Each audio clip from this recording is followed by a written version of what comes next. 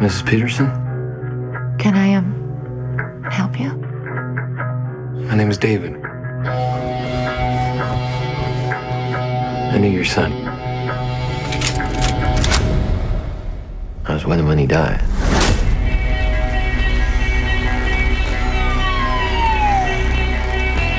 One of the things he asked was for me to check on y'all. You and your whole family here. I said I'd do that, and so here I am. Would you like to come inside? Thank you, ma'am.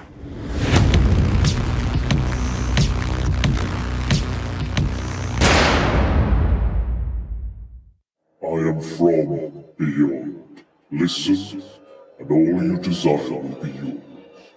Welcome to Spider-Dan and the Secret Wars. Prepare for battle.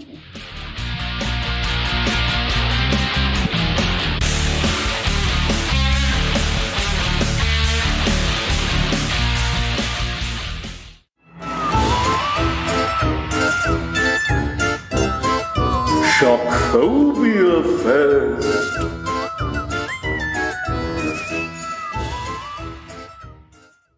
Welcome to Prattle World. I am your host, the ever-amazing, ever-spectacular Spider-Dan. And in this podcast, I spotlight entertainment's best-kept secrets that a mainstream audience may find boring. And welcome to Shockphobia Fest, a month-long celebration of All Hallows Eve's most frightening films and comic spooks. And have we got a spooky film for you today? And I have a guest to talk about The Guest with. And I believe this film and my guest share very much the same DNA, as the film was inspired by not only the Halloween franchise, The Terminator, but also Drive. And I think this gentleman sums up that perfect kind of cocktail of films in his everyday life, in his personality. And it is, of course, Angry Andy Reviews. He is back, and we're going to be talking about some interesting stuff in this film. A very underrated film, The Guest. That's 2014's The Guest, not to be confused by 2018's The Guest, a South Korean TV show about demons and police and stuff. Anyway, carrying on. Happy Halloween, Andy, and welcome back to the show. Happy Halloween, you ghoulish man, you. I am the ghoul.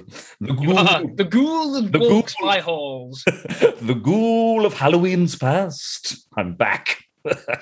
Yes. With a vengeance. Thank you for that bizarre sort of intro. You kind of made me out to be some kind of machine-like serial killer. Yeah, nice. Thank you. I mean, that's always how I picture you, always being, mechanical, ex-soldier as well, ex-soldier stuff. I genuinely, when I saw this film, I genuinely were like, Andy will love this, and I will be heartbroken if you didn't enjoy this, because I feel that I know you that well that this film would be in your wheelhouse. But I understand. I know. The reason I introduced it to you was that, but also because your review of Godzilla vs. Kong by the same director, Adam Wingard, which you were really not a fan of, and I thought maybe we should give that director just another shot to win Andy's heart over, unless he wants to stab him, much like Michael Myers. He might want to stab Adam Wingard after this. Smash his face in a lift, just like Ryan Gosling in Drive. Exactly. That was a connection you made as well, wasn't it? So I wear a fantastic jacket. I still want to get one of those jackets. I'm a machine, and I stalk the babysitters. Oh, excellent. Absolutely. Yeah, that's what I do to movies. That's the analogy of me doing to movies that I don't like. I wear a fancy jacket. I pursue them like a machine and kill them like babysitters in Halloween. Fantastic.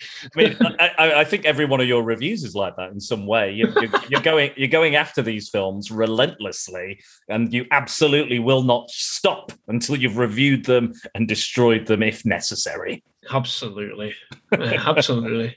Even in my nice short reviews, like Snake Eyes, for example. If you watch that one, oh Jesus Christ! Oh, is that a tease? Well, I guess it's not a tease because it'll probably be out before. Yeah, this. yeah. But it's a tease for you at time of recording, isn't it? Oh yeah, I can't wait. Well, let's not only roll the dice on Snake Eyes, roll the dice on The Guest. So, Andy, why don't you tell us the rough plot of The Guest from 2014? So the plot is pretty simple, isn't it? An ex-soldier turns up at a family's doorstep saying that he knows their son who died in conflict. Where exactly, it doesn't really say. He claims to be a friend of that dead soldier, and he basically makes Caleb, isn't it? Caleb, yeah. He makes friends with sort of like the youngest son, the mother, the begrudging father eventually accepts him, and then the eldest daughter, and then alongside this sort of buddying up, this sort of like loving sort of situation, a string of mysterious murders start popping up around the town, around people connected with this family. And it sort of goes from there and escalates unlike anything I have ever seen. Yeah, it's pretty much that simple. Yeah, it's a really kind of, it's an A to B plot. You know, yeah, it's absolutely. Like, you know, there's no real big twists and turns. You know, this stranger, this handsome, very charming, very charismatic stranger turns up, starts trying to help this family and kind of improve their life, enrich their life. However, there is some kind of dark past, some dark secrets, which is mostly left ambiguous in this film. Yeah, a lot of it's left ambiguous in the film, but it kind of works because you get this. Like we said, mysterious is pretty much the buzzword, and charismatic as well. And you get this mysterious, very, very charismatic guy in Dan Stevens, the actor. And he plays up to it brilliant. And the ambiguity works alongside that because you left sort of like in this weird place where you kind of understand what he's doing. You kind of agree with what he's doing in certain circumstances, but then he twists it and it explodes, and you're left going, oh God, where is my morality here? How do I feel? And I think that's what the film does really well is you, like initially, you know, obviously maybe from trailers or from what you've heard about this film or what you know about it, you know that something isn't quite right.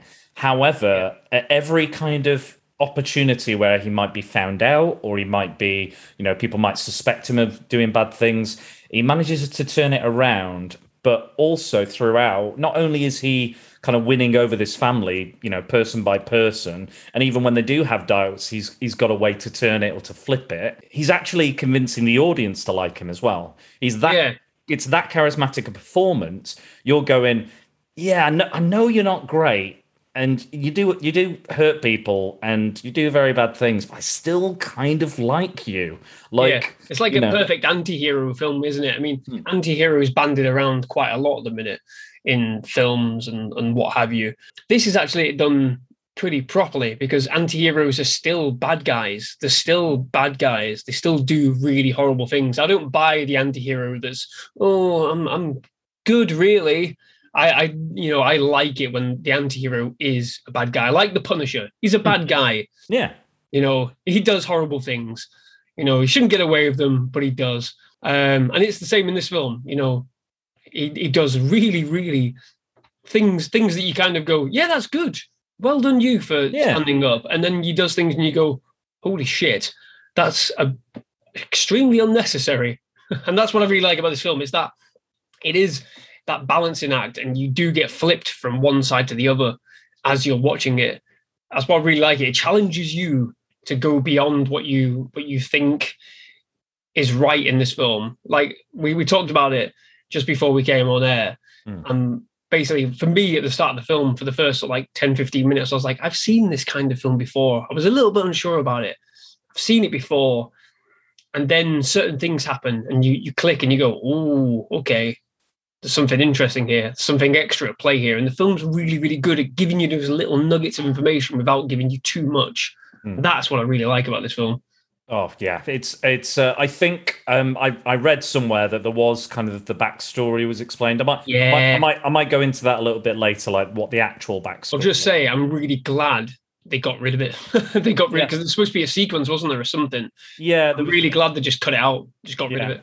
Because the writer initially had an idea before this, before he was kind of approached to write this. And like I said at the start, it was inspired by those films. I think it was after like a double-billied watched of Halloween and the Terminator, I think, if I remember rightly. And his original idea was like a soldier that comes home with PTSD, and he goes to a soldier that he didn't like's family and befriends them, tries to enrich their lives and make theirs better. Once he's got their trust, he wants to kill them because he was jealous of this happy family this soldier had back home when he didn't have it, sort of thing. So elements from that script came into this one. They are two separate scripts, two separate ideas, but I'm kind of glad. I think that might have been problematic a little bit. That someone with PTSD comes home from war and they are. Because it kind of makes it like. It'd say that, you've got to be careful of everyone that comes back and who's had a really big, a really negative reaction to, being wherever they've been, whether it be Iraq, Afghanistan. And we've seen it very recently with what's happened in the last sort of month or so, with the major withdrawal. People come out and say different things about how, their experience have affected them, with the withdrawal from Afghanistan and places like that. And it would have sent the wrong message, I think. Great that they sort of did it as though it's a soldier who is injured, who agrees to these trials, agrees to these sort of experiments. We're kind of giving away a little bit what happens, but it's how they've changed, that idea and to make it fit in a better way. It's almost like his negative thoughts have been enhanced by these trials rather than it being a reaction to him being, abroad or fighting or whatever. It's literally like, it's almost like the super soldier thing, isn't it? In like the MCU with Tim Roth, with Emil Blonsky. So like it enhances those negative things. That's what I got from it. It seems like that's what's impacted his mind frame, if you like. Yeah, absolutely. Well, I'll go into more detail about that, I think, towards the end, because I don't think it's nice to have that, and I think outside of the film, it's nice to know. Yeah, it is. Yeah, but I think within the film, apparently they did show a cut with all that kind of all those scenes in, and the audience didn't like it, and the director and the writer was like, "Well, that was the studio's idea anyway. They wanted us to explain everything, and they were like, we don't like it." I know, right? Studio interference. Let's not trust audiences. Let's just fill them with everything. Yeah, exactly. But it's like Halloween, though. Like I said this on And Now the Podcast Starts, which we did the whole kind of Halloween series. Yeah. Like we said, the more you know about Michael Myers, the less interesting he is. It's the same with everything, isn't it? It's the same with every sort of like supernatural thing, every supernatural sort of horror film. I mean, this is a horror film. Oh yeah, it's a horror film, but it's played out more like a thriller, really. There's horrific stuff in it, and the character is a horror villain. But yeah, the more you find out about them, like you could even say the same about the very recent Candyman. It takes some of the ambiguity away from it and try and explain it and try and, fill it with, this is the backstory. This is why it happens. This is why it's so important. And you go, well, you kind of just removed everything that's interesting about it and filled it up with something else entirely. And it has no impact. It's like being afraid of the dark. It's not the dark itself. It's what could be in that. Exactly. That's why I wasn't keen on the recent Candyman, because they remove that. They remove the fear of the guy, the Candyman himself, and say it's the other things. And you're like, well, it's the idea of the Candyman, not the reasons around it, that is impactful. It's a fine line to sort of take and walk with horror films. There's always the danger that you just overstep, and if you overstep even the slightest bit, you fundamentally break it down and it loses its impact. It's what happened with sort of like Scream 3. They tried to explain everything, the origins of, why Ghostface came about and why all the killing started. And you go, well, you've just undermined Scream 1. Well done. Thank you for that.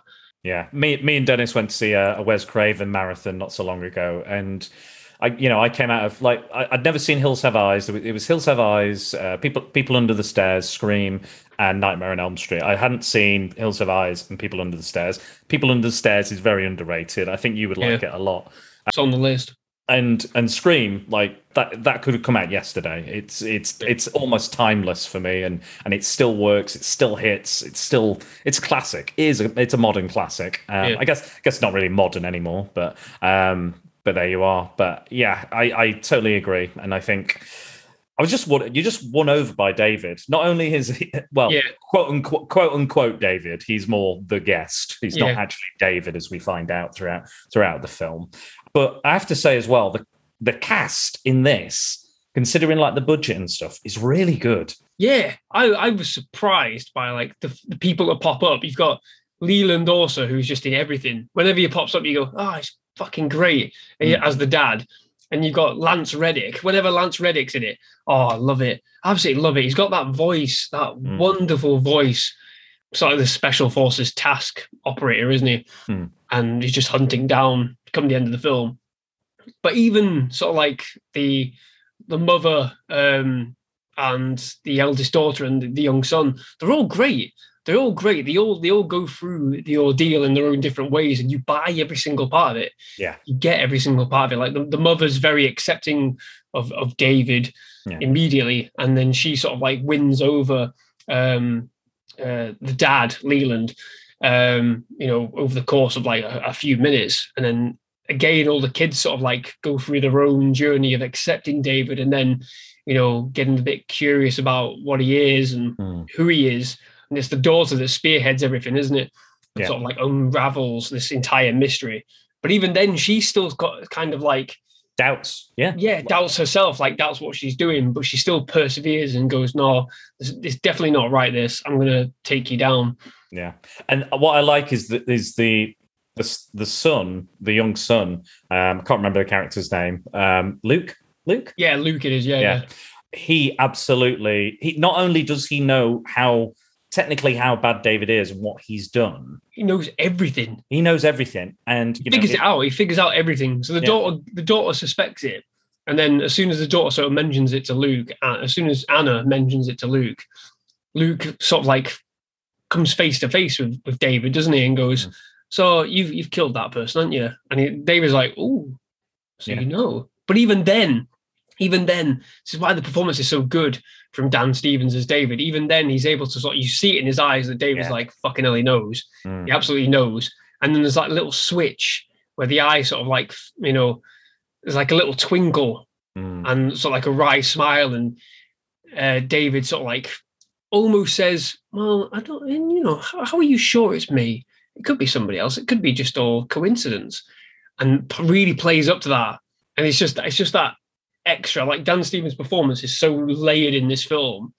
That's what sells it. It literally does. I mean, I'm probably going on and on about it, but that's what sells it. Yeah, he sells every moment, every sort of hurdle he comes up against. He's able to, just about get over it. Obviously, until towards the end when shit hits the fan, but he's still able to, almost navigate all those hurdles, all those little rough rides. It's brilliant. All the little, like, he's got a way of getting out or getting around every situation and manipulate. Like, it's not just like, oh, it hasn't gone my way, so I'll kill someone. He finds way, like these kind of like the bit in the bar where he's like, so these bullies have been beating up Luke and Dan Stevens. David. They're basically the same guy. No, they're not.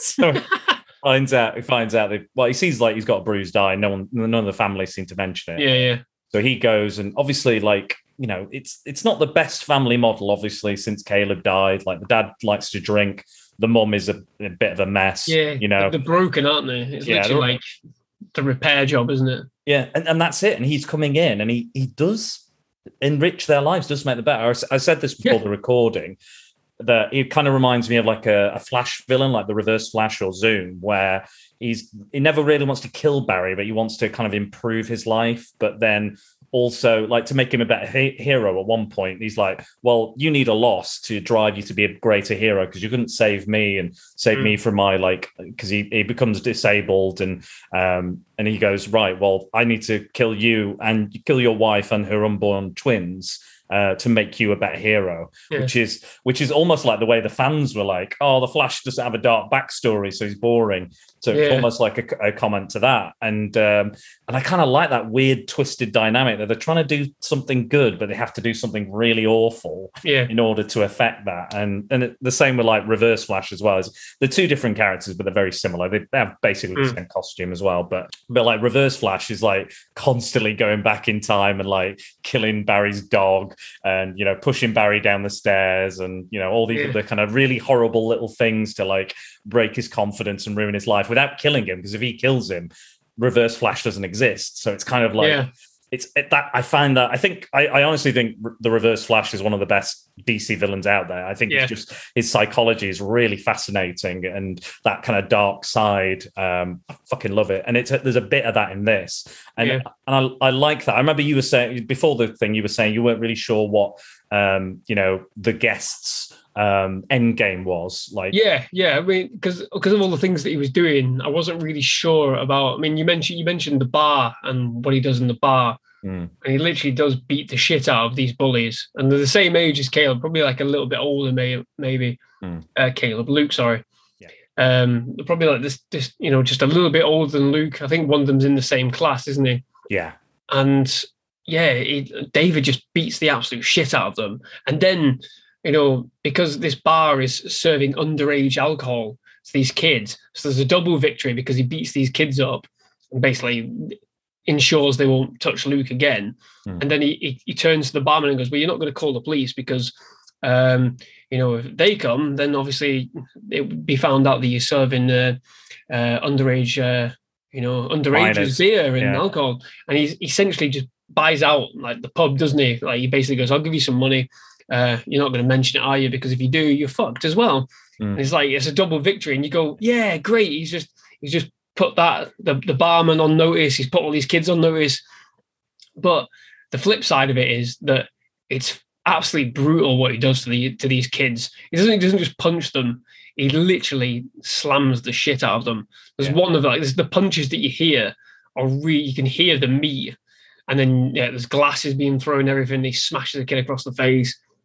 But at the same time, you're like, it's that seesaw. You go, oh, yay, you fucking deserve it. But oh, fucking hell, you've literally just broke that kid's collarbone.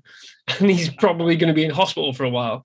And that's the beauty of this film, because again, it's that moral ambiguity. But again, like we were talking about the anti-hero, it's very much the anti-hero because you're like, fuck yeah, you people are really awful. You're homophobic. You're fucking disgusting people. You're gonna get what you deserve. But then again, like if you saw that in real life, you'd be like, this is fucking disturbing.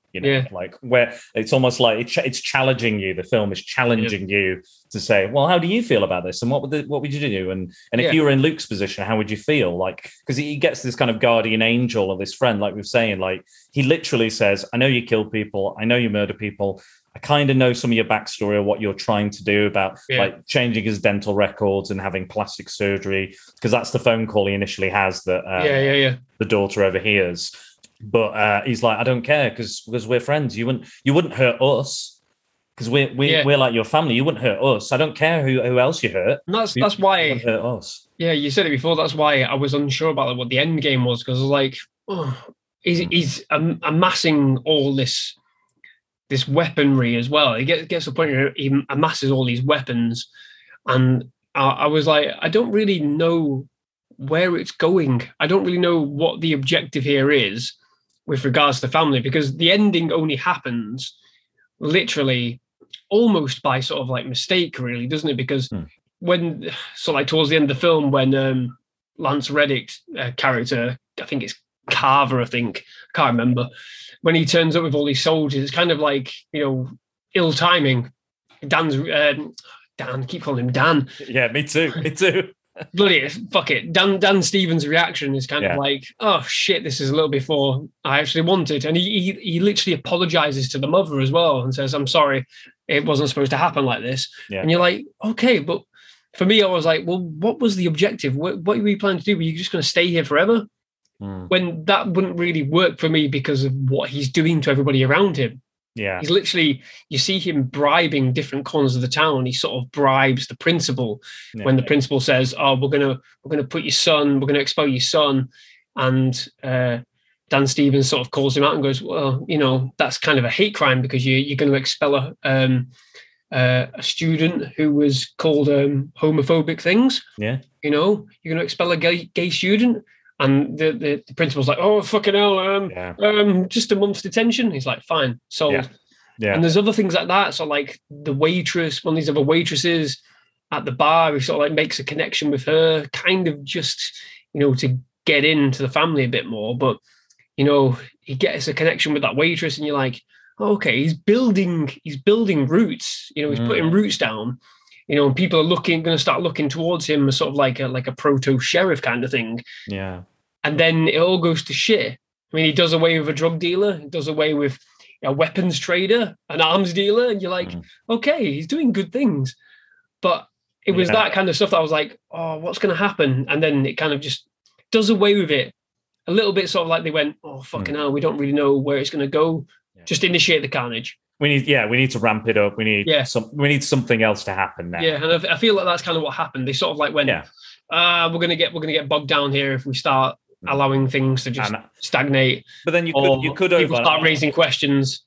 They just went, right, execute Order 66 and just allow him to go crazy, which is what happened. Literally is what happened. I mean, you could get bogged down in the kind of psychology of it because I don't think it's that type of film for it. But I do agree. It's not that kind of deep. It's not that deep of film. But for me, it was just those. I mean, it didn't happen as long as I've just explained. But it was like a brief moment when I was watching it, going, "I'm not really sure where this is going or where they want it to go." And then, like I said, the carnage happened, and I went, "Oh, okay, fair enough." Yeah, it doesn't matter anymore. Yeah, it doesn't matter. But yeah, like maybe he's a bit conflicted anyway, or not sure because like obviously he's. You know, this is the first place he's gone. Apparently, this is the first place he's gone after escaping. Yeah, which I find kind of intriguing as well, given what happens at the end. Yeah, like I mean, we don't know 100% because it's almost like more time has passed. You know, I don't know how far he was away from Caleb's family and stuff, but I feel like something else there must be some more story there before maybe he came, or you know, and then maybe some story after to tell of this film as well. Like there's somewhere to go with the guest himself potentially. But yeah, I do kind of agree with you. It does kind of go, you know, all this, you know, and then okay, horror action.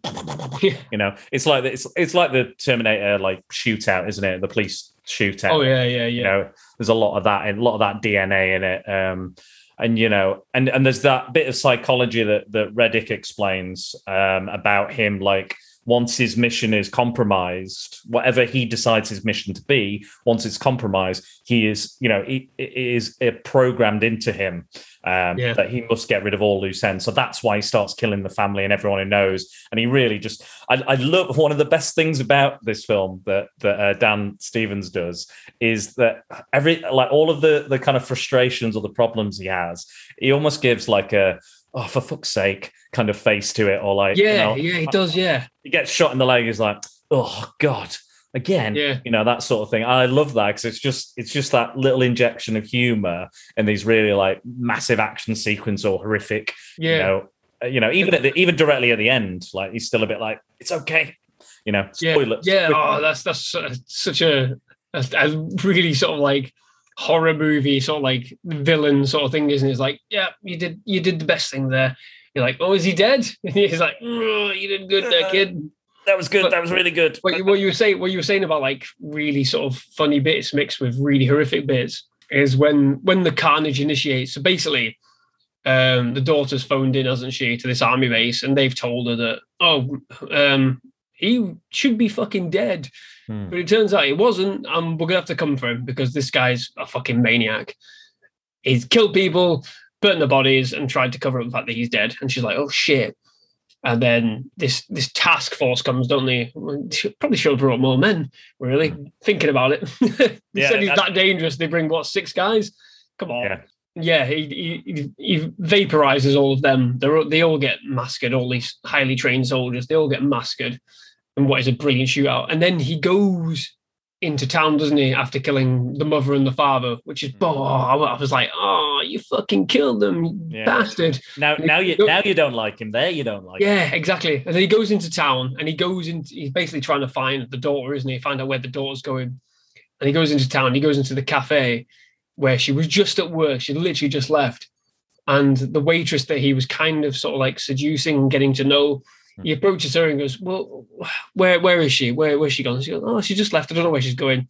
He goes, all right. Is she going to get Luke? And she goes, I don't really know. And he goes, you know what? I don't care. And just shoots her point blank in the middle of this restaurant. Like, and it's fucking horrific. It's like horrific. She's completely like, sort of like, shocked about it, slumps to the ground. And then he walks out. And as he walks out, he pops 2 grenades, turns around, and it's the most flamboyant throwing of grenades I've ever seen. So like underarms them and does like this little weird flick where he flings his hands up in the air as if to say, fuck you all, thank you very much for coming. And these grenades just roll into this middle of the cafe. You just hear all this screaming as he walks out. And whoever's in there, they all fucking die.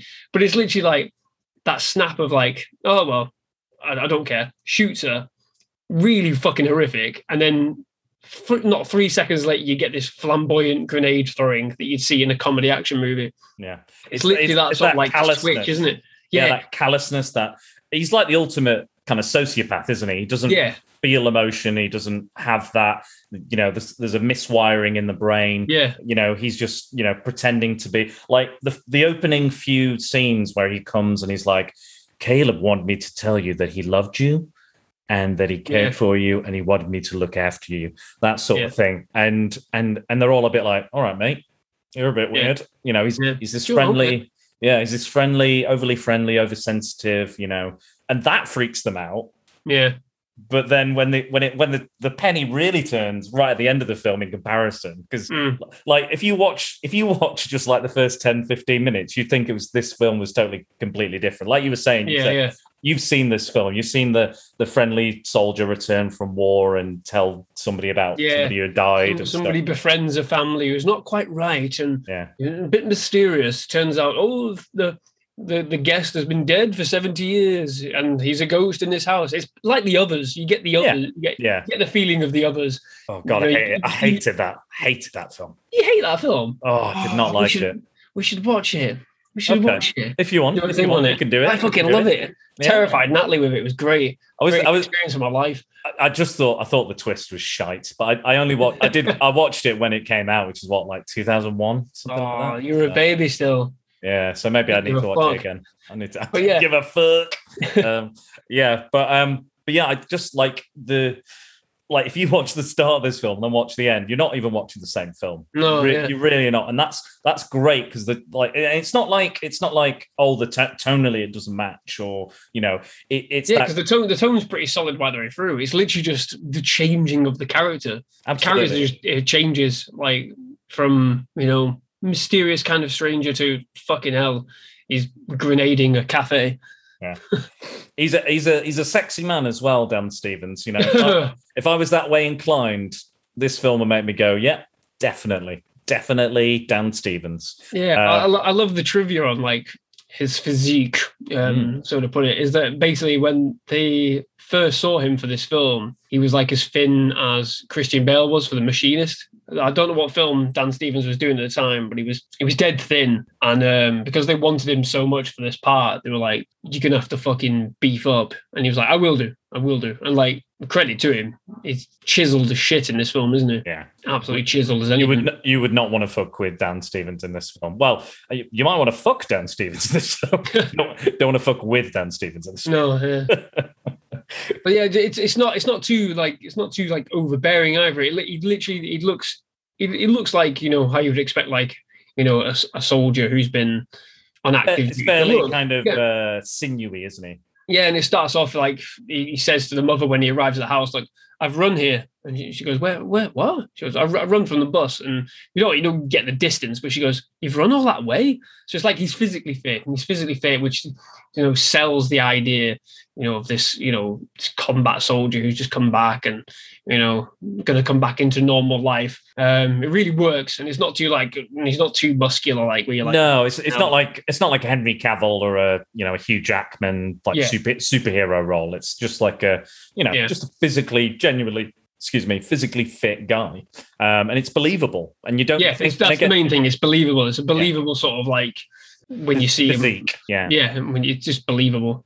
Yeah. So the main thing about this film is like you get all this madness at the end, but everything up and up to it is totally believable because it goes really into sort of like the idea of these medical experiments and everything. You're like, fucking hell, where is this come from? But that's why it kind of works, because they don't hit you over the head with the idea of these medical experiments. It is left to you to sort of go, it makes sense. Maybe I want to know more. And that's the good thing about it is you leave this film thinking, I want to know more. I want to see more. Can we see something else? Yeah. What's The Guest 2 going to be like? What's that story? What can you tell? But yeah, I will say, I know we talked about Dan Stevens and his performance in it, which is fantastic. Like we said, charismatic, cold, sociopathic. There's so many things going on, so many levels. The wry smile he has and the looks and just the everything. Dan Stevens smile. Yeah, that kind of like, that knowing grin, because he knows, like he almost knows that he's in like almost like a horror comedy almost. Yeah, it's kind of weird, but I love it. But I have to say, this is one of the best horror films that I've seen. Just one of the best acted horror films I've seen. All across the board. I know, again, we're like gushing over Dan Stevens, but I think everybody fucking delivers exactly what they need to do when they need to do it. And again, these aren't just like your standard cardboard fucking cutout horror, the cliche. Not just a basic helpless sort of like teenage daughter just running up the stairs kind of thing. No. And she's not like this virginal, this virginal flower or anything like in the slasher movies there would be. She's, she smokes weed, she has sex with a boyfriend, she's like, not like even you said, the family itself is like all broken, isn't it? And they're all broken. They've all got their own identities. They've all got their own troubles that they're going through, which is, what helps the film move along, helps it get to the point where it does. I'd like to go talk about one of the things you talked about just before we started recording, which is one of the things that David is implied, quote unquote, David or the guest or Dan Stevens, whatever you want to call him, that guy, that one, the main guy, he does for the dad to enrich the dad's life. Oh, where he, like, you're not sure whether he kills the dad's boss and his girlfriend. Yeah, because it's just tying into the ambiguity of, isn't it? Basically, like the dad in this, obviously Leland also, he's got a dog shit job. He's making no money. He basically confesses to David that he's not amounting to anything. He's worried that his wife thinks less of him. And then later on in the film, you find out that this guy's boss is taking an overdose, and it looks like his boss's partner's taken an overdose as well, or been strangled or something. It's not really kind of sure. And you're left thinking, oh, fucking hell, did he do that? Did he do that? Would he do that? Would he do that? Would he go that far? Or is it just wild coincidence? Because they say, and this is like, it didn't seem like that kind of person that's what would happen, but you never know. And they kind of has a drink of beer, and you're like, well, yeah, you don't really know. You actively see David kill people in this, like up front. You see him kill the drug dealer, you see him kill the arms dealer and whatever. I'm calling them that because that's what they basically are. There's a bit more to him than that. But you actively see him kill those people. You see him beat the kids up. But beating the kids up is, one thing. Murdering a boss, just to possibly give him a job is kind of like, it's one of them when you go, fucking hell, it's feasible. You kind of want it to all fall into that, but they never sort of admit it, do they? Do you think any of them or any of the rest of the family actually full on no, like Luke does, and the daughter? Do you think the two parents knew or had any inkling that possibly the things that Dan Stevens was doing was actually making their life better, or it's an interesting part of it, isn't it? Because you actively see them, they're changing their demeanor almost. Like the dad goes off to work at one point, doesn't he? He's got a bit more sort of like, after he finds out his boss is dead, he's got a bit more sort of like an up and a gumph about him. The mother seems to be, when we first see her, she's very much sort of like, slumped away and not doing anything, reluctant to do anything, and then towards the end of the film, she's up and about, she's moving around. It's all very subtle. You probably wouldn't, you almost wouldn't notice it. It's that subtle. So you do get a sense that things are improving for them. I do think the mother I think she does know something's not right, but she has that photo. And it was interesting for me, the photo. I kind of had that weird moment because the mother goes off to cry, doesn't she, when she first meets David. And she comes back in the room and David stood by the photo, and I was like, he's fucking changed that photo. He's done something to that photo. You think? Yeah, well, there was a little thing, but I was like, oh, but she obviously knows that photo back to front. I was like, oh, there's a little something there. Maybe, it's a little hint that maybe, because he stood right next to it, sort of looking at it, goes, this is me. And she goes over and goes, oh shit, it is. So it's like the seed of doubt. It's like she knows that photo back to front, but does she know every face in that photo? Or is she just fixated on her son? So there's like those little things, like towards the end when she's like, before he fucking kills her, which is pretty horrific as well. Yeah. Where you're like, she almost goes, I shouldn't have fucking trusted you. I knew something was off. And the same thing, I think the dad initially has that, who the fuck are you? Don't believe you. And then he listens to everybody else in the family and goes, fine, let's have a beer. Do you want a beer? No? Okay, we'll have one after then. And I think he's the only one come the end, which is probably the most surprised out of everyone, when he gets shot in the car. Because that's pretty awful. He's like head-on collision with David. David does it on purpose. Collides with him when he's trying to get away from these soldiers. Yeah. And again, it's one of those things where he sees him come in and is like, again, it's like, I'm gonna have to kill him now. I'm gonna have to fucking ram him. And then it's like, it's a little bit sad because like he sort of like comes around a little bit from the crash and he's like, David, what the fuck? And just blows him away. And it's like, does he say sorry? No, he says sorry to the mother, doesn't he? Think so. I can't remember. Yeah. But I think that's the telling thing, isn't it? It's like, it's not a sorry where it's like, oh, I'm so sorry. Oh, well, there is a little sort of inflection of like, I'm really sorry I had to do this. Yeah. Whereas compared to the waitress, when he's like, I don't give a shit, blows her away. There's a little different to it. There's a thing as well with the waitress is I'm glad, like we do see the guest do some fucking horrific stuff, like we said, like just callously and casually just fucking murder people, and it's nothing really. It kills at least what? Yeah, I can't remember. I tried to count how many people in the cafe. There's at least 6 people in the cafe minus the waitress, I think. Yeah, probably. He just grenades them for no reason. They've got nothing to do with it. They've barely seen him. They barely know what he looks like. Yeah. They've seen him for like a split second, but he goes, nah, I've got to kill you. Yeah. When he's at the Halloween party with because the daughter goes to a Halloween party and the parents ask him to be a chaperone for the daughter. And the daughter kind of reluctantly agrees and kind of gets to bond with him over the mixtape and stuff like that, CD and what have you. But at the party, he talks to her friend and she becomes very, very attracted to him, which he smashes her ex's head against her picture and she's like, do you want to see the rest of the house? Yeah, sure. And again, an abusive boyfriend getting his head smashed into the wall is a good thing, Yeah. So, and she's very much attracted to him, and again, I don't blame her, as I've stated already. Very sexy man. Who wouldn't want a broken picture? Like, you broke my picture of me doing some weird shit. Yeah. Okay. You can go break my picture in the bedroom. And break my picture in the bedroom. I don't know.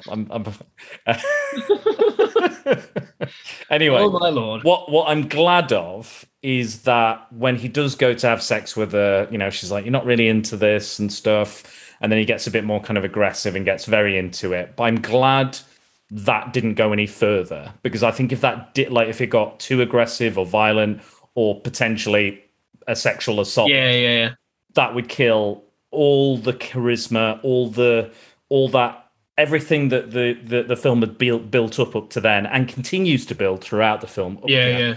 Kind of up until the would have been eviscerated. It would have eviscerated the film. You'd be like, I hate him now. I hate him. I can't get behind his Yeah. When you say it, when he gets aggressive, it's not like she says, it's almost like you're not getting it up here, and he goes, I'll get it up. Oh, he sort of flips her over, doesn't he? Yeah. Because she's on top of him. He flips her over, and then he's on top of her. Yeah. There's nothing like in strangling her. Nothing violent. It's just like a change in his dynamic in that thing. He's like, okay, I need to make this clear. Yeah, he's almost like being dominated by her, isn't he? And he's like, I'm not really into this. Like, it's a bit more passive. It's a bit more kind of like just like going through the motions, and then they're like, right, you want some sex? I'm going to give you the best sex. It's a bit more like that. But again, it's not violent. It's it's a bit it's playfully aggressive. Yeah. It's not to a point where it's uncomfortable, or it's like he's biting her or whipping her or hurting her. Yeah, I think it'd give the game away as well. If they did anything like that, it would have given the game away, as well as making like him just completely unlikable. It would have just given the game away. Yeah, about we've seen him beat people up, but we've never seen him like he doesn't actively hurt anyone that's innocent at that point. Yeah. Because I was trying to think, like, the people he does end up killing at the end, have they got any reason to be killed? And really, they don't. It's literally just like you said earlier on, like Reddick says, like, if his mission's compromised, he will cut ties with everything, and he literally does. He just everyone that he's come into contact with gets fucking killed, near enough. Yeah, that's the way it is. He literally just removes himself from all knowledge. And I like how, again, he's also like, as much as we talked about him, fuck this and do that. He is a mass manipulator. He creates these situations, and like he kills the gun runner, he kills the drug dealer, and he puts it in the gun in the boyfriend's car. Yeah, which I thought was fucking brilliant. He literally sets up the daughter's boyfriend, doesn't he? Or ex-boyfriend, current boyfriend, to be the one that's responsible for killing the drug dealer and the arms dealer. It's really sort of like, fucking hell. Yeah. How did he do that? He's intelligent, but, when it gets to the point where it all starts unraveling, then he just goes, right, fucking ape shit. Yeah. Yeah. But I like that he's planned, he's meticulous, he's covering things like the bit where she's kind of looking at his burner phone and getting the numbers, and he calls his own phone because he knows it's missing. And he's suspicious, and then she runs in and drops in his room, even though he totally knows, because it's not a very good, she's like, she even says, "Oh shit," and then runs into his room and drops it. She's not great. She's actually in. It's very, very Scooby-Doo-ish. Oh shit! Oh shit! I don't remember them saying that in Scooby-Doo, Andy. No, you know what I mean? Like she's doing like Scooby-Doo sleuthing. Like, you mean when they're running through all the doors in the corridor and they're all coming out of the different doors like that? Yeah, it's a little bit like that. I just remembered she's in It Follows, which I still haven't seen, but I've heard is really good. She's the lead character in that. Speaking of The Flash as well, you used to watch The Flash, didn't you? Before you stopped.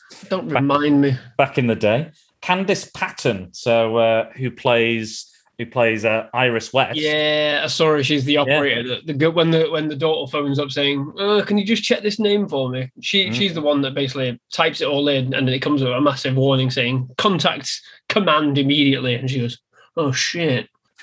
She's good on the phone because like I'm the same. When shit goes wrong at work, I'm like, everything is fine. Don't worry. Yeah. Oh shit!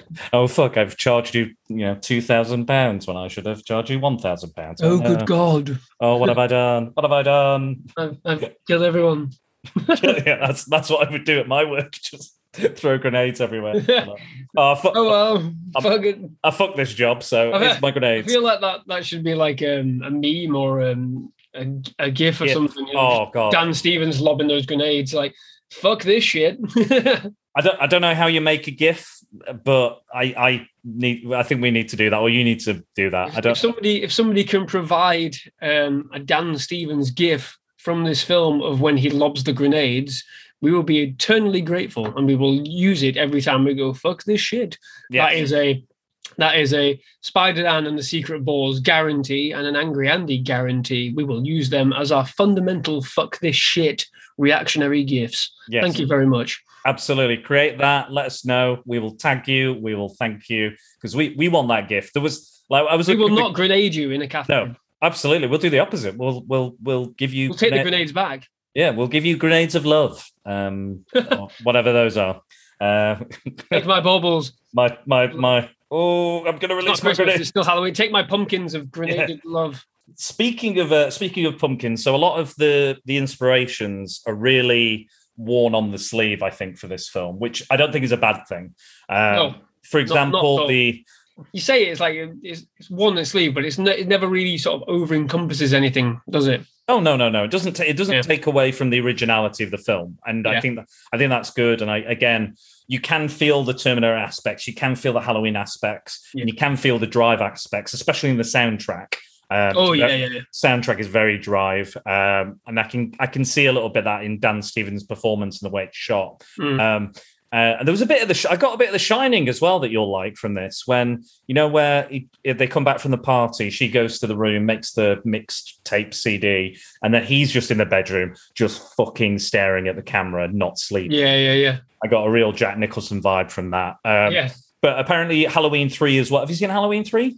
I haven't. No, I haven't. That might be one. The trivia read through that I found, it does mention it, which I found quite intriguing. I mean, it's written by Carpenter, so you might like it. I think there's something about it. So maybe next Halloween or something we could discuss, or we'll see. It's definitely an underrated film for me. I really enjoy it. I think it's something very different, but it's a very Halloween film. Probably the most Halloween of Halloween films you could find. Yeah. That influenced the soundtrack. Drive influenced the soundtrack. Halloween 3, if you look in at the finale when they're in the Halloween maze, if you see there's three masks in the decorations. There's a witch, a pumpkin, and a skeleton. Those are exactly the designs of the Silver Shamrock masks. Again, you'll have no reference for this, but the Silver Shamrock mask in Halloween 3, that is what they're it's exactly the same. It's like, it's not even disguised. They're literally the same designs, which I thought was pretty cool. But yeah, there's a few other things like that as well. I think we talked about this before recording, or maybe at the start, I'm not sure. But yeah, some of the director's previous stuff appears in this film. Some of the masks from one of his other films. Oh, I can't remember which one it is. You're Next. You're Next, yeah. That's what one of the masks in that appears in the Halloween party that they go to. And the organization KPG, which is mentioned in You're Next and VHS as well. Don't know whether it's the first one or the second one, but that's mentioned in passing. So there's little sort of like connected tissues between his other films as well. Also in the Halloween maze, at one point there is You're Next written in blood on the wall in the exact same way, in the exact same font. Yeah.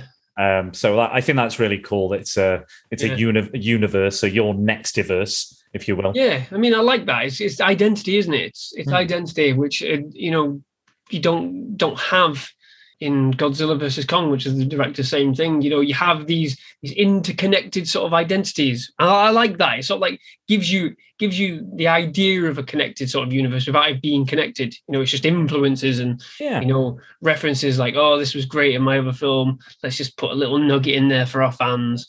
Or we use this organization, the same name. It's a little nugget for our fans who are sort of like looking into the in-depthness, some of the underlying themes of the film. You get that a lot. Nice little reward, like those connections to the Halloween 3. Like you said, I don't understand that reference, but knowing that it's there, it's like, oh fucking hell, that's something, maybe this is Scream did back in the day. Scream did that with the Halloween franchise, Oh yeah, well, it's chock full of references. Yeah, exactly. So it's almost like a generational thing, isn't it? It's like, these are what other films did in the past. They shared their influences, their ideas, where their thoughts came from. I'm going to do the same. I want to showcase that, and it's really good. It sort of like adds to the experience, doesn't it? You find these little nuggets of things. You see little things in the background. I'm sure I read that there's one of them that's like something else in the background as well. I can't remember what it was, like a figure or something. I can't remember what it is. I found it. Oh, is that the Halloween 6 witch or something? Something like that. Yeah. Again, it's just like, it's only probably briefly in there. I think I briefly saw it, but without, I didn't have any context for it.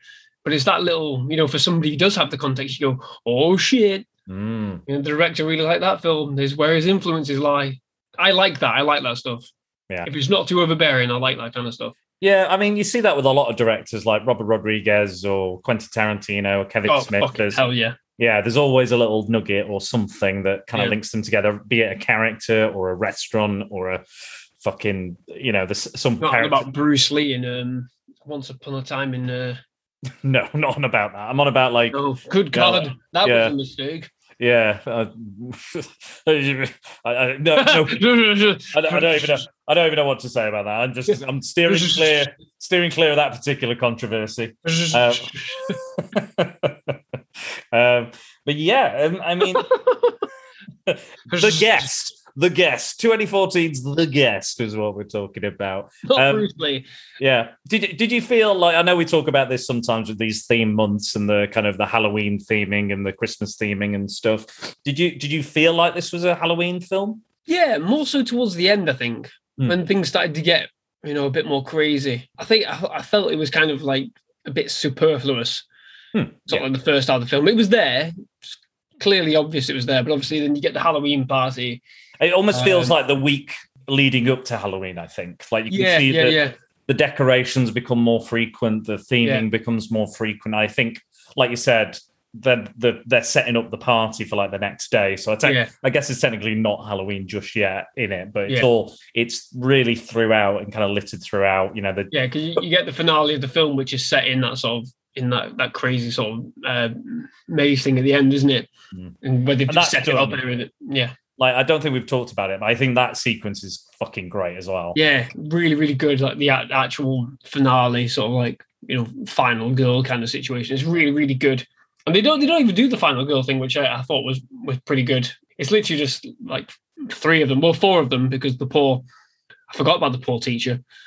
Fucking hell, Jesus Christ. You're interrupting detention.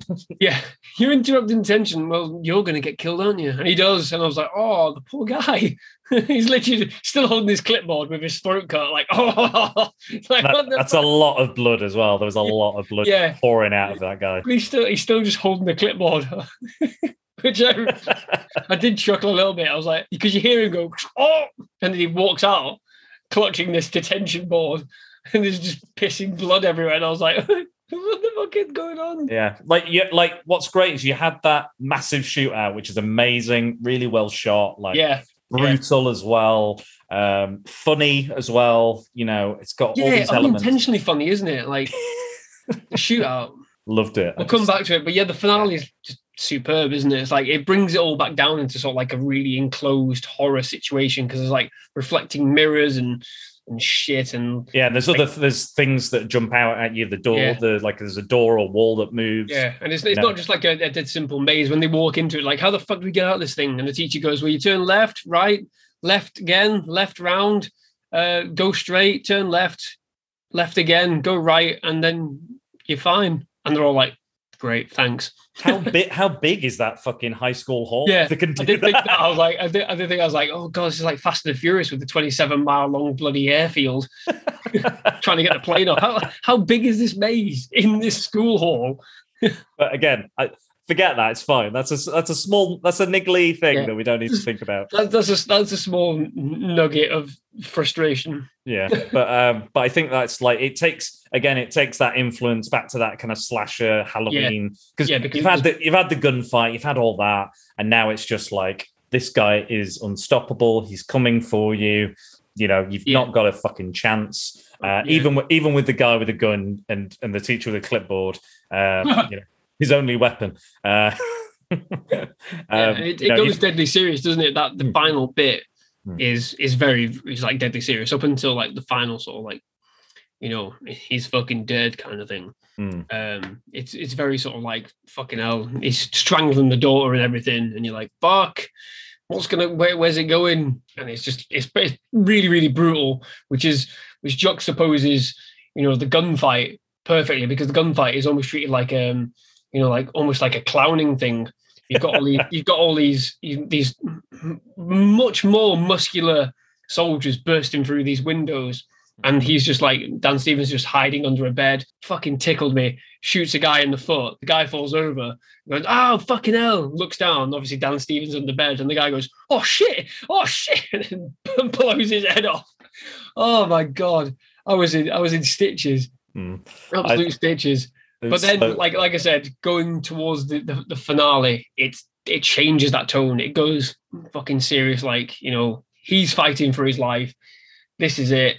They're fighting for their lives. There's no more fun anymore, even though the parents are dead and everything. Like, it all comes down to us, the kids, Dan Stevens and Lance Reddick, and it's really, really heavy, isn't it? At the ending.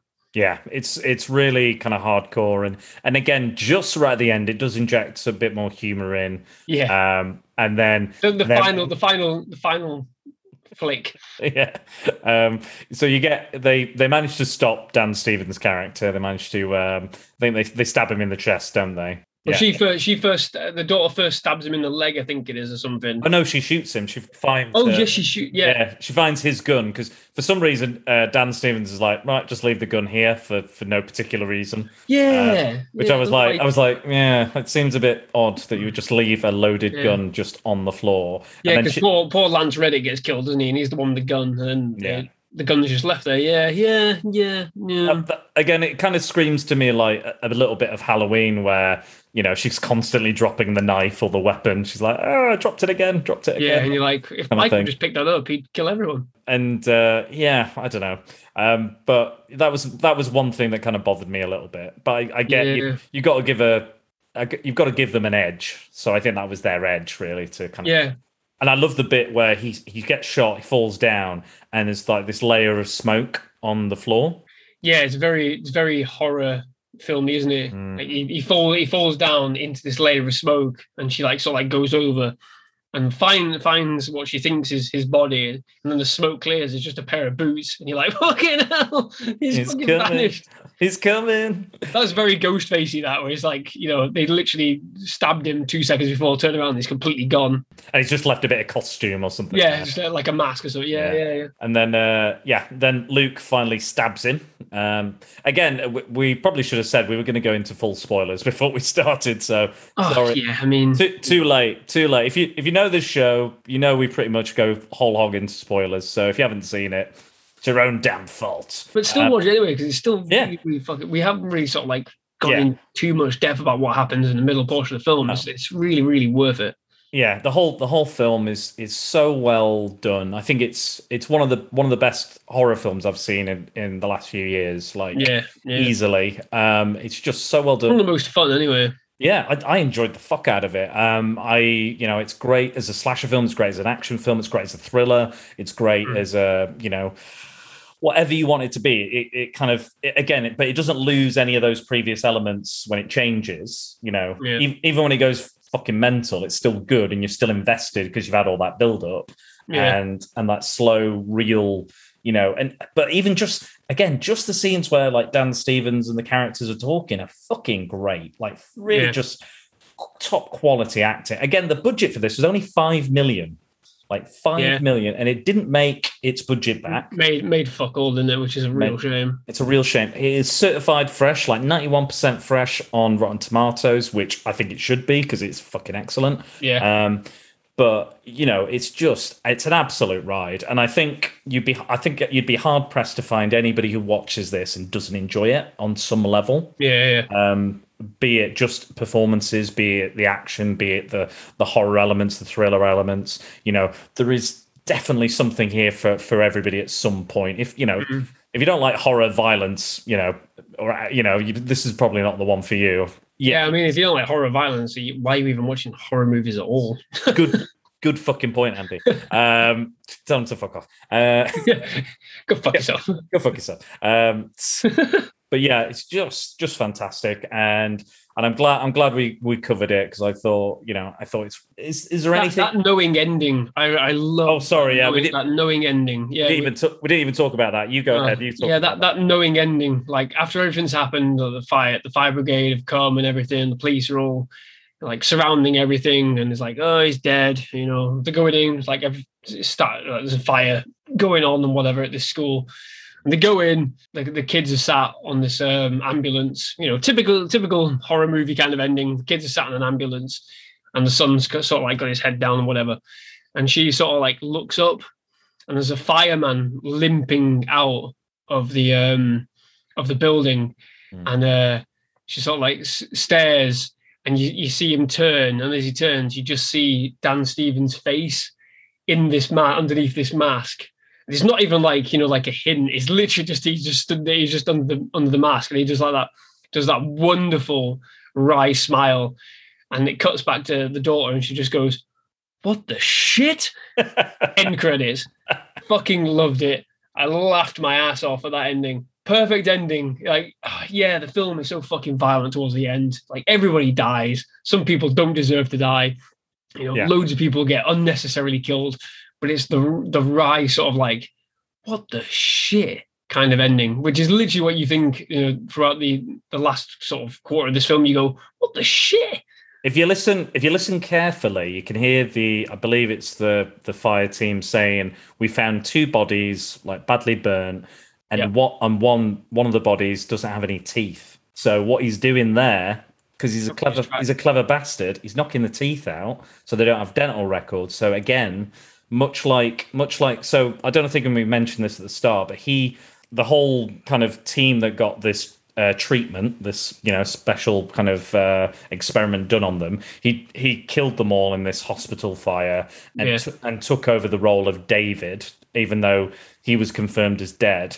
And that was going back to that conversation he was having with the plastic surgeon and the dentist, saying that he wants to get his dental records changed. He wants to get plastic surgery, so he's made that much harder to find.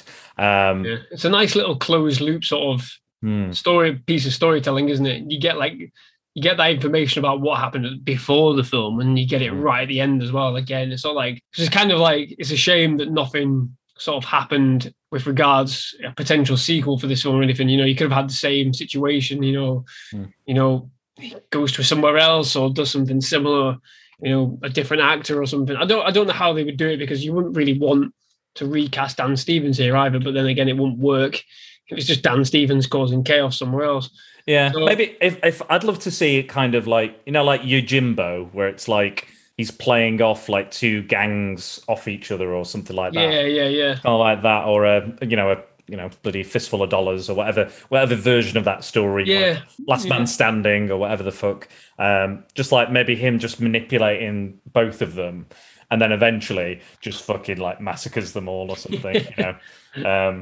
Or something like that. Or he tries to enrich a different family and their life, or a different one of these soldiers. He does the same thing, but with another one of the soldiers from the experiment. But it's a very different family, or a very different, circumstances or something, or maybe they're a really military family, like, or something like that. Really got a lot of military history and pride and stuff. Maybe, I don't know. I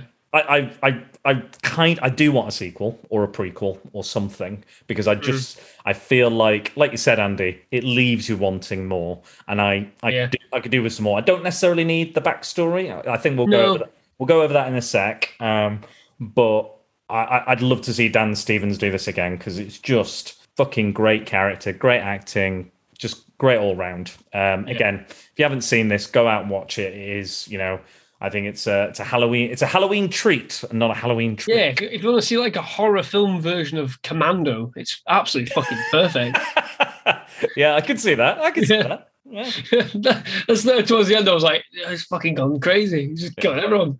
Like, and again, that's got a sense of humor as well. Like, especially at the end, where he's just like massacring a small Latin country. It's just a complete genocide of all these it literally does military people. But yeah, before we finish, so I'm just going to briefly talk about what the proposed or what the actual backstory is for quote unquote Dan Stevens, the guest. So very briefly. So apparently it involved Dan Stevens' character coming back from combat with a spinal injury. And there was an experiment that said it could basically make him not feel pain anymore, because he was in so much pain because of this injury. The experiments worked a little too well, because he no longer felt pain, but he also no longer felt anything whatsoever. He didn't feel empathy, guilt, remorse, all these kind of human things. So that's the kind of sociopathic thing we're talking about. It also allowed him to mentally, so he could control his kind of pain receptors and turn them off, basically. But he could also regulate his own adrenaline levels mentally. Okay, I'm glad they cut it out. Yeah, because it makes him a bit sort of like too supernatural. Yeah. It's almost supernatural. It's almost getting into the realms of Unbreakable kind of, and Split and Glass, getting a bit too like, I think it would have been fine for me if it was just that, he is a super soldier. He's the best of not like Captain America levels where he can fucking jump out of a building. You do get little flecks of it, don't you? He does say like, oh, well, I had a back injury, which is why I was in the military hospital. And you do get like little flecks of like, when he gets a hit in the leg, doesn't he? So like you said, he looks at his leg and goes, oh, it's like the inconvenience of bleeding, not necessarily the pain, just the inconvenience of bleeding. But it's like, oh, here we go again. Apparently as well, is that when Carver says he was the perfect candidate, what he actually meant there is because his empathy levels rated the highest out of all the candidates. So he was actually the most emotional and caring. Yeah. And then after the experiment, it's the fucking opposite of that. He is the complete opposite of who he was. So that experiment totally changed him. Not the war, not, like we said, not the PTSD, not all that stuff. Yeah, it's literally the experiment that fucks him up. The experiment has fucked him. And which it does leave you a bit sort of like intrigued as like, well, if he was the best candidate, the one that could, successfully handle it, what happened to all the other ones before he fucking killed them?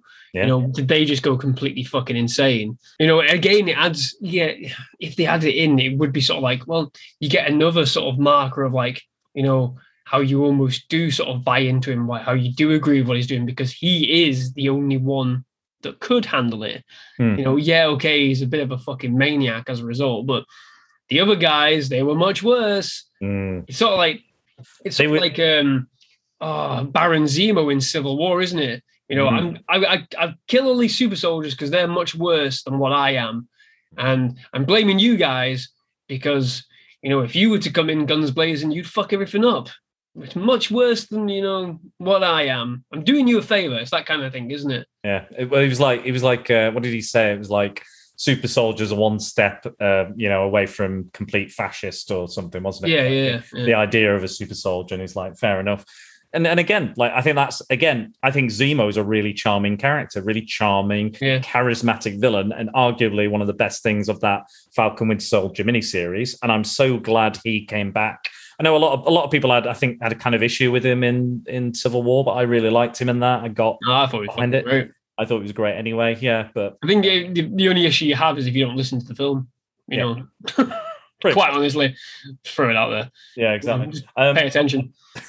But yeah, again, I love a charismatic villain. I love a villain that makes me question whether they're villainous or not. Exactly. And that's why, the backstory might have been a bit too much, but a little flavour of it, which we do get in this. Yeah. Does kind of add to that morality question. Like, I do actually fucking like this guy.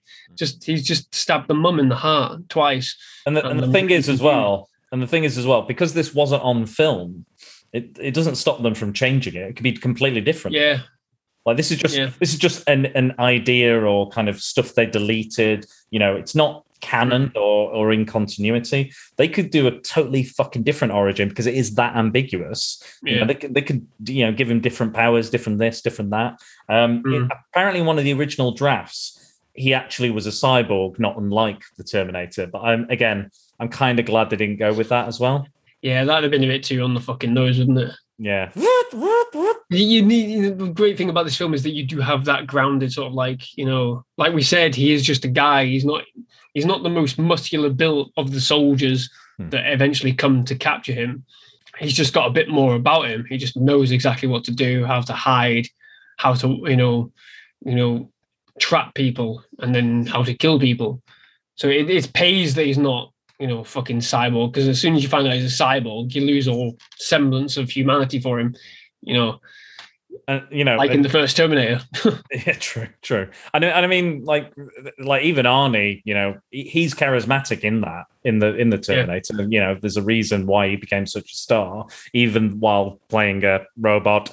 He he brought something to it, and Terminator was inspired by Halloween directly as well, like villain wise, so it's all connected, really. It all kind of comes together. And but yeah, this is definitely, again, like you said, the references do not overtake or take away from this film's originality, from its fun, from its characters. But it just gives that, like you said, a little flavor, a little flick of those kind of things is a nice little kind of nod and reference to what's come before. And again, it's quality stuff. And again, it's not like we're going to try and do that, but fail.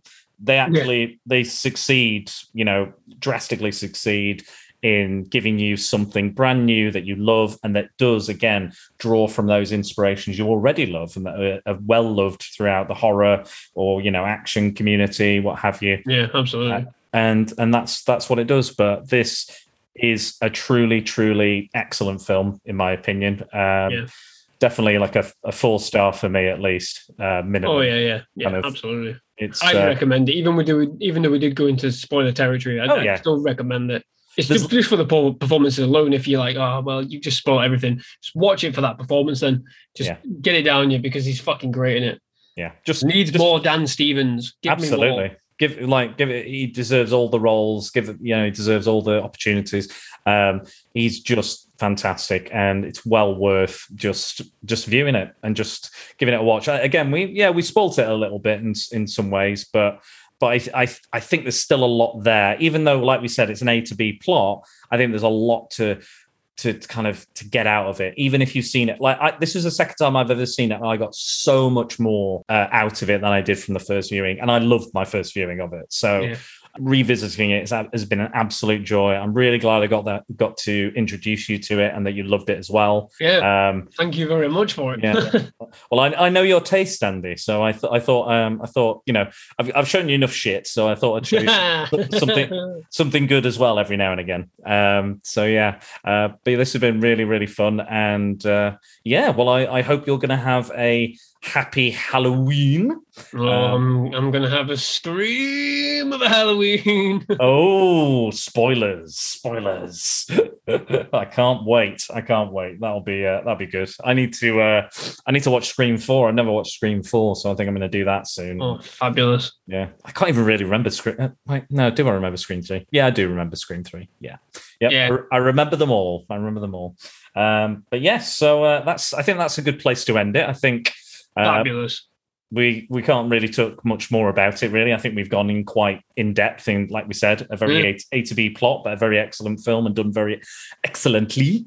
But yes, where can the people find you in your old social medias and your channel and all this? Oh, well, you can find me at Angry Andy Reviews on the old YouTube. Cover mainly movie reviews, do some collectibles as well. You can find me on Twitter at Andy_review. And you can also find me on Instagram as well, but I can't remember what my thing is. So don't worry, I'll tag you. I'll tag you. I know what it is, or I know I can find it. It's like a number 1162. Yeah, it's something daft like that. Angry_Andy1138. That's it. Oh, I was close.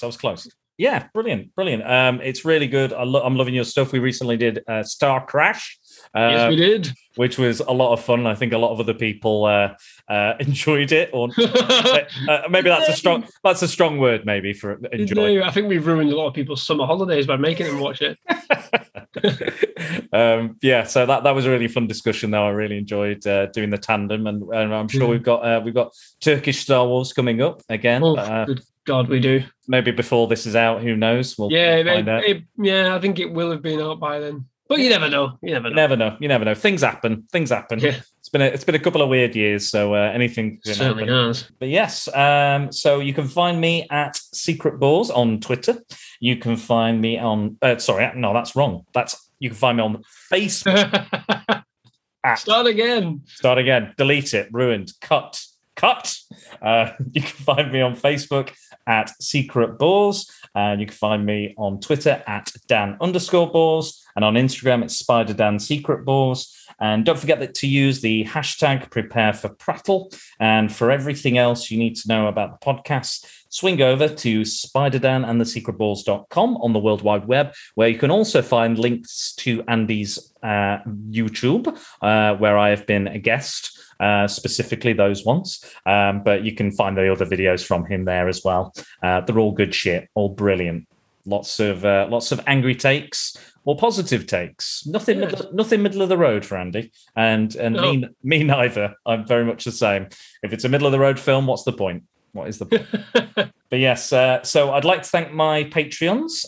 So my patrons on Patreon. So I Am Jack's Musings, Paul Meller, Max Byrne, Tony Farina, Scott Hodgson, and my newest patron, Simon Cotton. So thank you very much for coming aboard, Simon. You are one of my oldest friends. So I truly do appreciate that you binged every single one of my episodes and then was like, where can I get more of this content? And I'm here. It's coming. It's a coming. Like a top geezer. He is an absolute diamond geezer. So, but yeah, fair play to anybody that listens to all of them. I don't even think I've listened to all of them, so that says something. I mean, technically I've edited them all, but maybe not 2 or 3 times. But yeah, I don't think I barely watch any of my stuff. I kind of just do it and then throw it out. Yeah, it's fine. For all I know, it could all be absolute shite. Yeah, I do sometimes just check for the audio quality and just to make sure there's no like I've had times where they're not fully uploaded or they're missing stuff, and I'm like, what happened here? But if there is any podcasts that are faulty in any way, let me know and I can bloody change it. Hopefully, I can change it. It might be too late now. Yeah, I've ruined it. When something's wrong with mine, it's just a case of it's not working. The audio's gone. They go, well, it's fucked then, isn't it? Because I accidentally deleted all the files associated with it. Great. well, you know what you need to do. You need to keep your recycle bin. I know you don't like your. I know you don't like your recycle bin, but that's probably what it's there for. Yeah. I know you hate it, but it's there. That's why. Anyway, I've done the same. I've had similar situations. But yes, thank you, patrons, for your continuing donation. It is very much appreciated and helps Prattle World keep on turning. And if you find yourself in a position to help the podcast, please consider it. I want to wish you all a happy Halloween. We do have one more podcast left of Shockphobia Fest. Good. And it's going to be on a blood red full moon because it's going to be me and Dennis talking Werewolf by Night. Ooh. And I'll see you later. Take care, all you crazy werewolves, you hairy bastards. Thank you very much for listening. This has been great. Thank you, Andy, for joining me today. Oh, no, thank you. You hairy son of a gun yourself. Bye-bye, everyone. Bye.